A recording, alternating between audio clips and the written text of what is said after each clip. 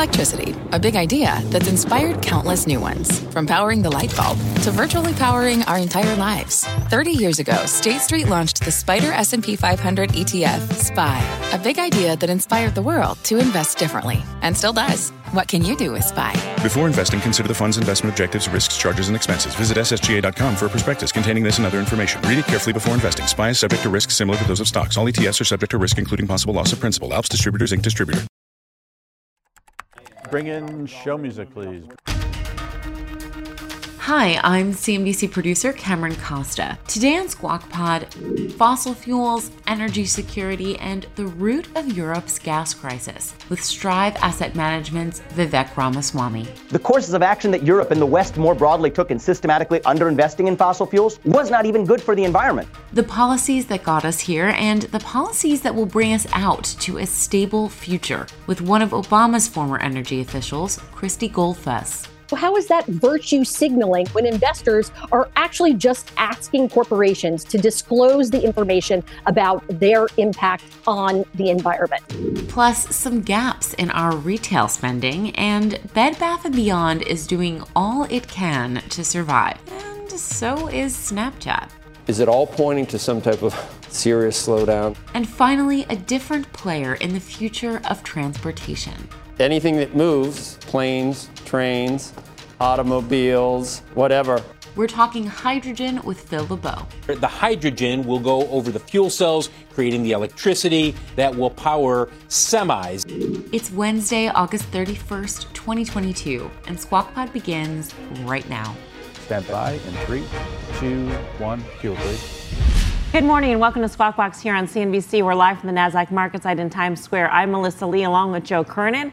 Becky and Andrew are off today. I need to be reminded not only what month and day it is. I need to, the other day I said, is it Monday? I really, sometimes sometimes things start days melding feel together differently. Like to me, today feels like Thursday. You've heard the expression that there's, well, you're probably not there yet, but as you get older, it seems like you have breakfast every hour. That's what finally starts. And now weeks seem like they're interspersed with slight little sleeping periods, but it doesn't feel like 7 days anymore. It goes so quickly. I try to get 5 or 6 hours of sleep, and then I'm back at it, and then 5 or 6 hours, and then sometimes and you know what? The alarm never goes off anymore. You just wake up ahead of time. I'm already there. Snapchat, parent. Usually you lay off people in a perverse way. Sometimes the stock goes up on that news, but not if it's indicating how bad business is. Laying off 20% of its workforce, totaling more than 1,000 employees.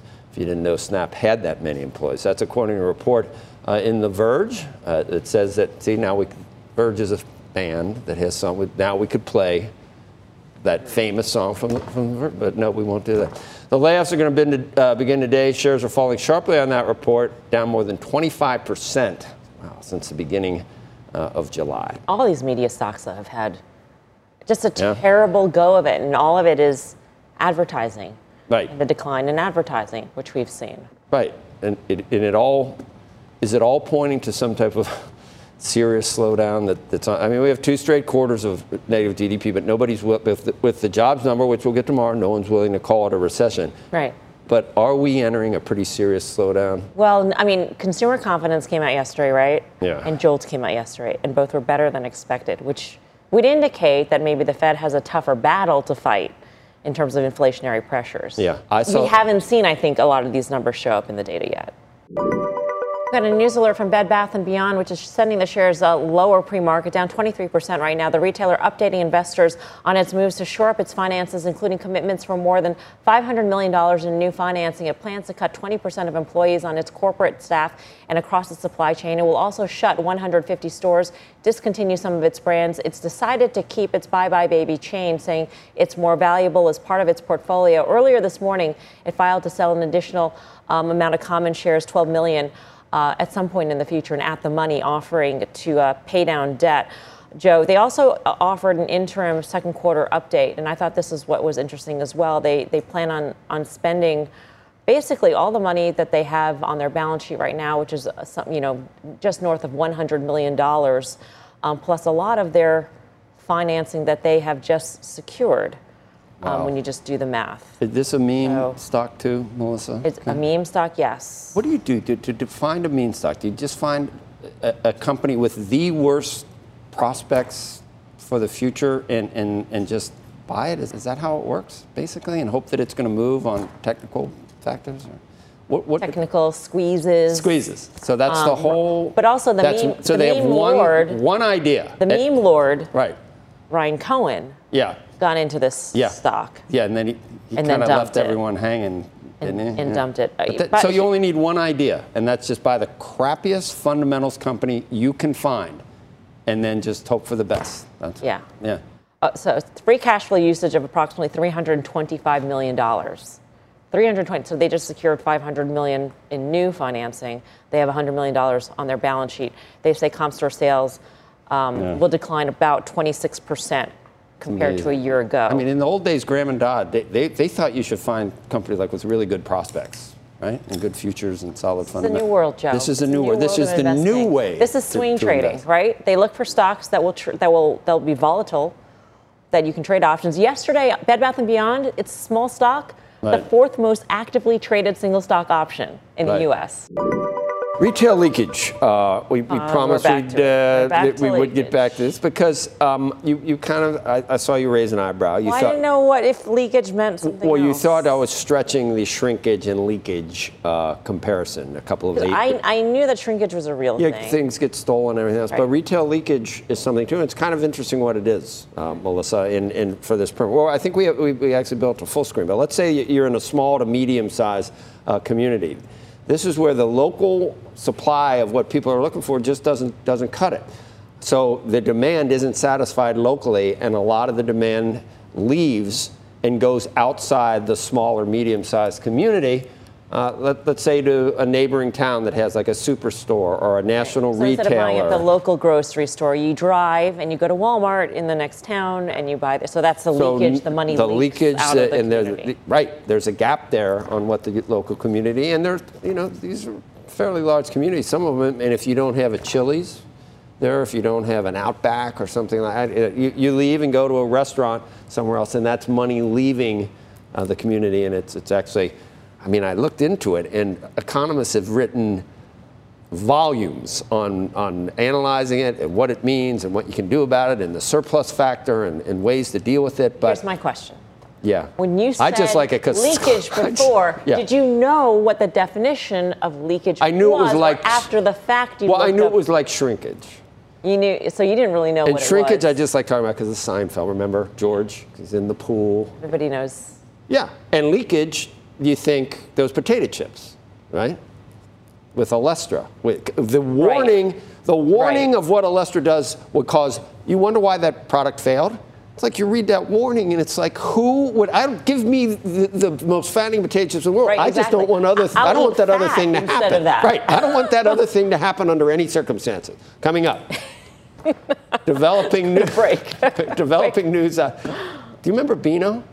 Yes. Quiet before. Or no, Beano before. Quiet after. I mean, we talk about all this stuff. News just breaking on an investment in a hydrogen fuel cell plant in South Carolina. Phil LeBeau joins us now with the details. Hey, Phil. Joe, we don't talk about hydrogen very often when we're talking about future for vehicle transportation. So much of the focus is on EVs. But increasingly, you hear both analysts on Wall Street as well as those in the transportation industry saying hydrogen is going to get a lot more attention later this decade. Bosch announcing today that it will be building a hydrogen fuel cell plant in Anderson, South Carolina. That's the northwest part of the state. $200 million investment, creating 350 jobs, with production starting in 2026. And here's the way this will work. These will be hydrogen fuel cell stacks where the hydrogen will go over the fuel cells, creating the electricity that will power semis. And that's where many people believe hydrogen fuel cells have the greatest application. Long-haul commercial delivery. Nikola, if you take a look at what they're doing right now, they are working on fuel cell semis. Those deliveries are scheduled to start next year. They're already testing some of the prototypes in the Los Angeles area. And when it comes to hydrogen technology, don't forget that General Motors has a rather robust hydrotech program that is increasingly focused on improving investments and ramping up those investments. They're already working with Honda in the Detroit area. So we'll start to hear more about this over the next couple of years as increasingly hydrogen fuel cells get more attention. It's still a long ways off before we see the real world applications, but we're starting to see them put the blocks in place for future growth. That's going to be needed, I think, Phil. We had a long discussion a few minutes ago about where we go, how long it takes to get there. What is your, and this is, anything that moves is a Phil LeBeau subject, planes, trains, automobiles, whatever. What fuel source is going to fuel the future, and how long is it going to take to get there? We got sun, we got wind, we got nuclear, but great question. Now you're asking what's the fuel source for what's the fuel source for EV batteries? Because EV batteries will ultimately be powering most of the vehicles in this country and around the world once you get past 2030. But then you bring up the great question: where do you get the power to fuel those EVs, to put the energy into the EV batteries? Is it going to come from power plants? And we know how many of those are coal-fired around the world. They're not going away anytime soon. So it's a complex question, Joe, in terms of ultimately what's the fuel source there? Is it oil? Is it gas? Is it coal, especially overseas? Hydrogen might be part of it. So you're right about that. That's why it will be down the road. But it's very early right now. But they're putting the pieces together so that ultimately, and it's long-haul commercial, that's where you'll see the first applications. Do you remember Pons and Fleischmann, Phil? I wish so much that that had been real. Cold fusion, great fanfare a couple years ago. Great fanfare. Cold fusion. It's going to be unlimited energy for as far as the eye could see. Fortunately, the experiments were not repeatable, and I don't know if it's ever possible, Phil, but. We were that close. Anyway, keep up the good work. Hydrogen. Maybe hydrogen. Maybe we just heard about carbon capture. Natural gas combined with carbon capture. Will that power the grid and all the EVs? Ooh. Maybe you do the Elon Musk, everybody's got solar panels on their house, on their roof, and you got batteries that maintain, when the sun is out, and then you do your car with that. I don't know. Maybe some combination of all those things. On paper, it all sounds great, Joe. All sounds great on paper. I know. But you're not going to be flying across we're not going to Davos anymore anytime soon to talk about these things on private jets. That's the beauty of the elites. All right, see you later. Thanks, Phil. Cheese will be next. Coming up on Squawk Pod, we're delving into Europe's energy crisis and energy security around the world with Christy Goldfuss, a former energy official for President Obama. Our reliance on fossil fuels and the moment that the petro dictator decides to cut off those supplies, that's what's causing inflation. That's what's causing gas prices to go up, not this transition to renewables. What's on the horizon for financial markets? At PGIM, it's a question that over 1,400 investment professionals relentlessly research in pursuit of your long-term goals. Specialized across asset classes, but united in collaboration, our teams provide global and local expertise. Our investments shape tomorrow, today. Pursue your tomorrow with PGIM, a leading global asset manager. This podcast is supported by FedEx. Dear small and medium businesses, no one wants happy customers more than you do. So you need a business partner just like you. Like FedEx, who understands your passion for serving your customers because they have the same commitment towards you. That's why FedEx offers you picture proof of delivery, packageless and paperless returns, as well as weekend home delivery to 98% of the U.S. on Saturday and 50% on Sunday. See the FedEx service guide for delivery information. What's more, FedEx Ground is faster to more locations than UPS Ground. Trust FedEx for timely deliveries. See what FedEx can do for your business. Absolutely, positively FedEx.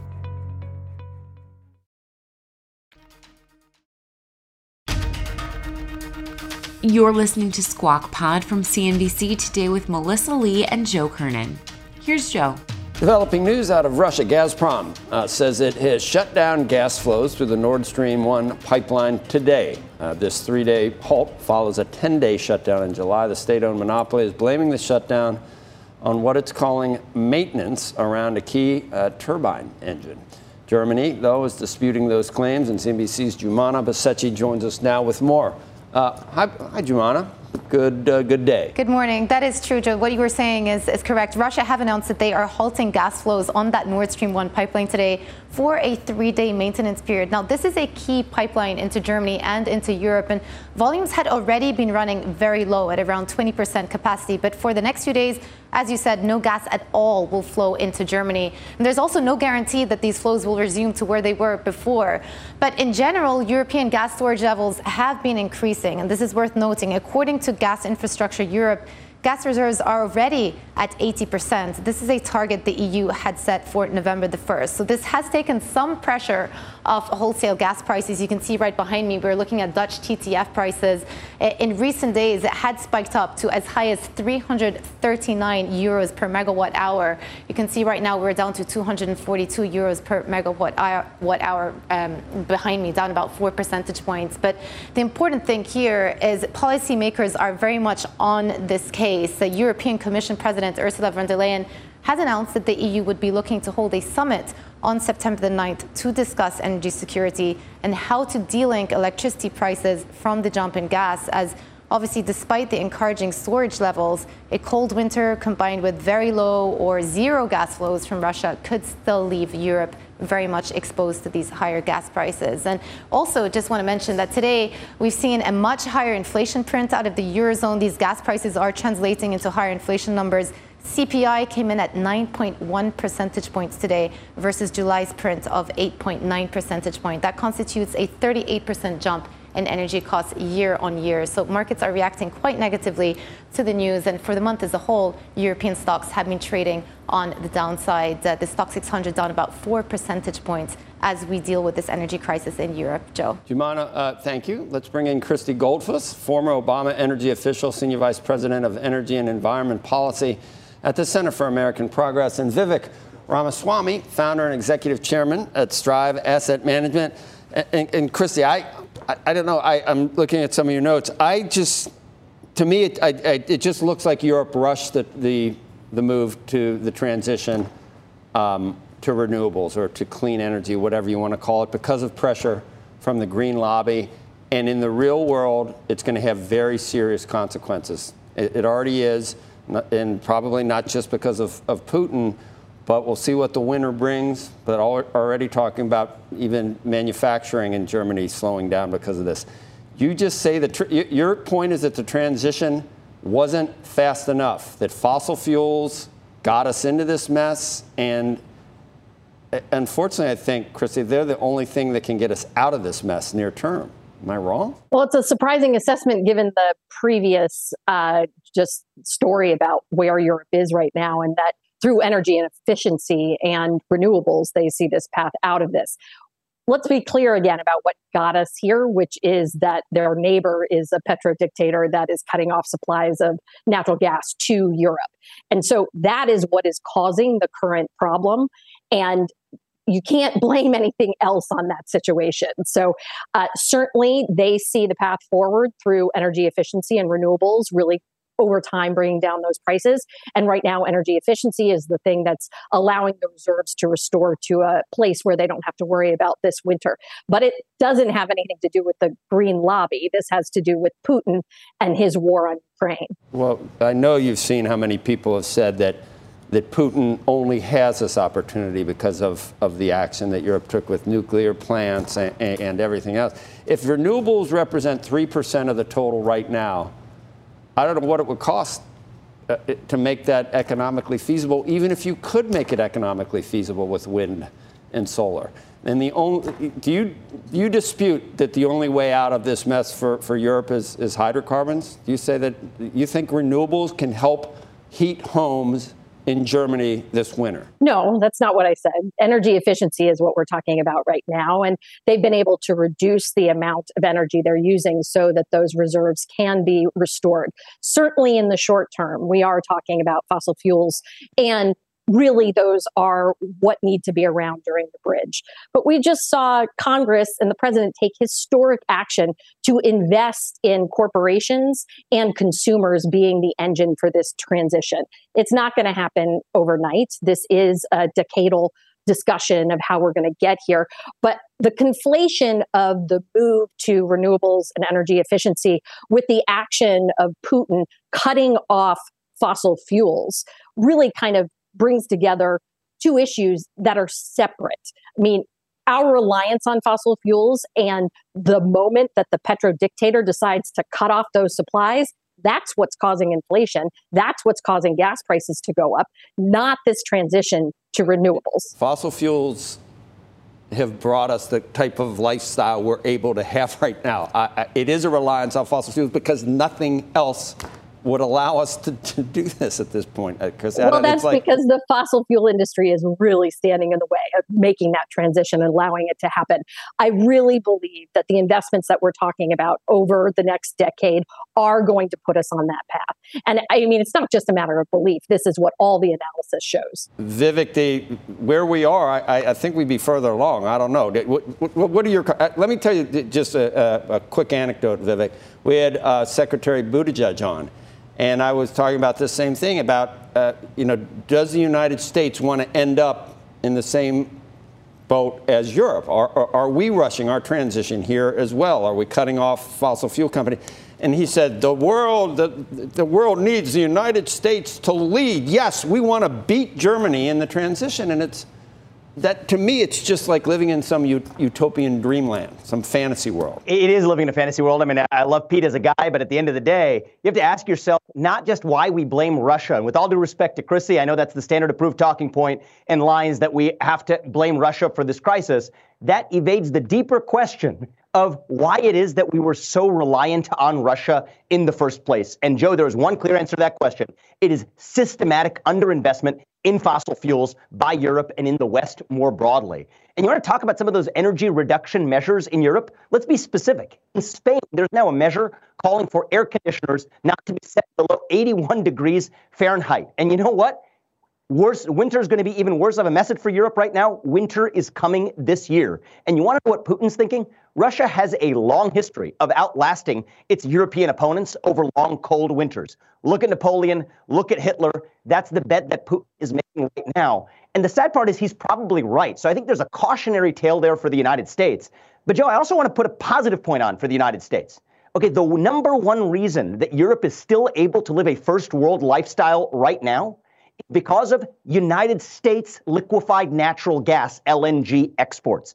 If it were not for U.S. LNG exports, Europe would be living like a third world nation right now. And you know what? The Ukraine would probably already be part of Russia. And the only reason why the U.S. is able to be a leader in LNG exports is because of the massive investments in LNG build-out under the prior administration.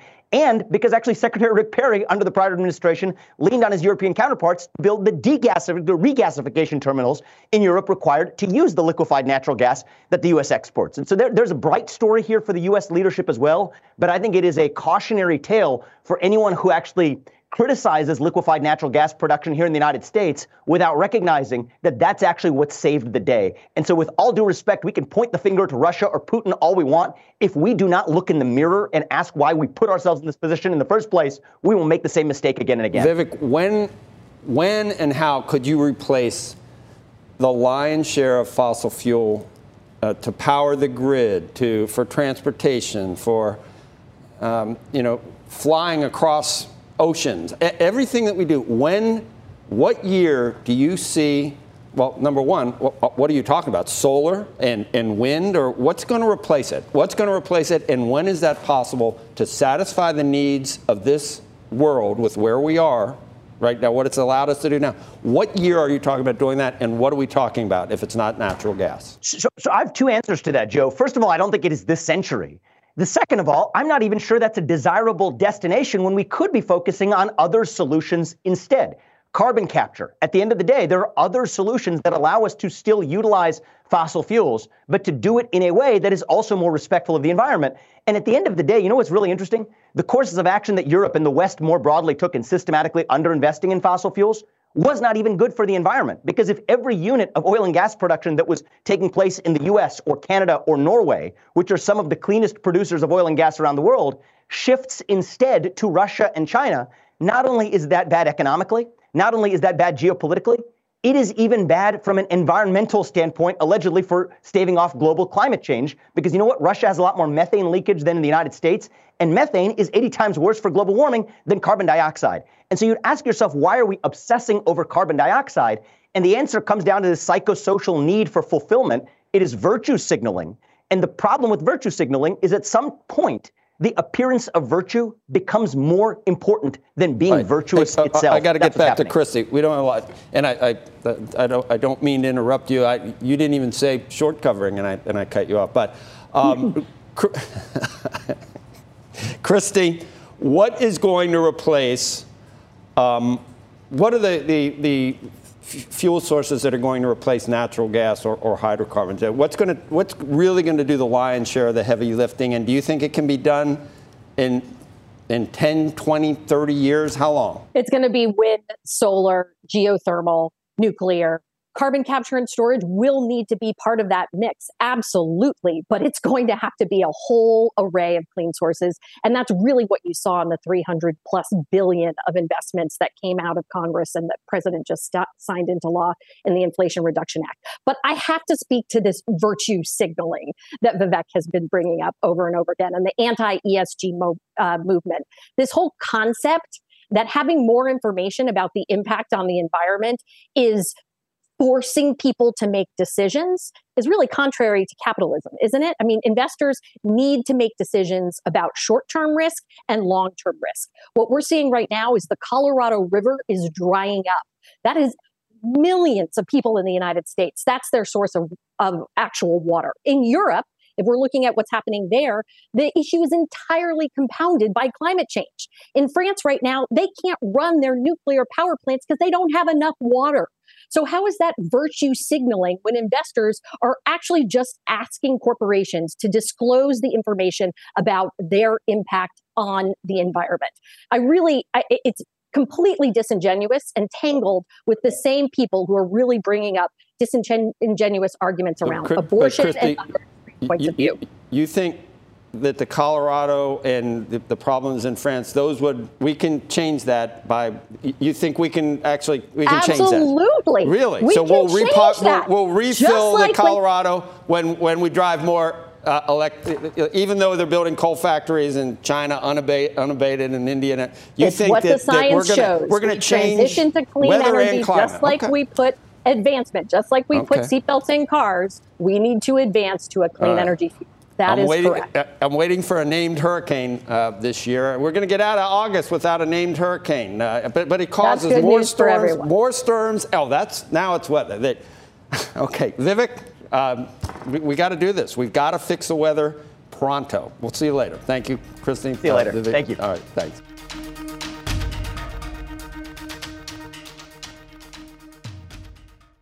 This podcast is supported by FedEx. Dear small and medium businesses, no one wants happy customers more than you do.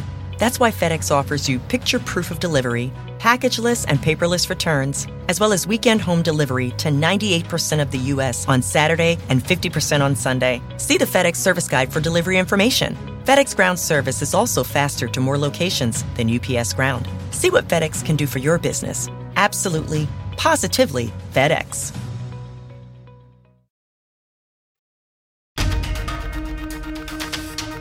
That's the podcast for today. Thank you so much for listening. Squawk Box is hosted by Joe Kernan, Becky Quick, and Andrew Ross Sorkin, weekday mornings on CNBC at 6 a.m. Eastern. To get the smartest takes and analysis from our TV show right into your ears, follow us here on Squawk Pod. And for extra, you can follow us at Squawk CNBC on Twitter. We'll meet you back here tomorrow. We are clear. Thanks, guys.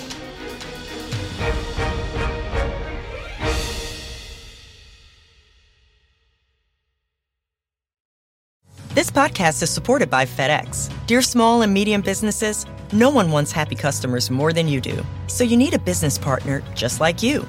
Like FedEx, who understands your passion for serving your customers because they have the same commitment towards you. That's why FedEx offers you picture proof of delivery, packageless and paperless returns, as well as weekend home delivery to 98% of the U.S. on Saturday and 50% on Sunday. See the FedEx service guide for delivery information. What's more, FedEx Ground is faster to more locations than UPS Ground. Trust FedEx for timely deliveries. See what FedEx can do for your business. Absolutely, positively FedEx.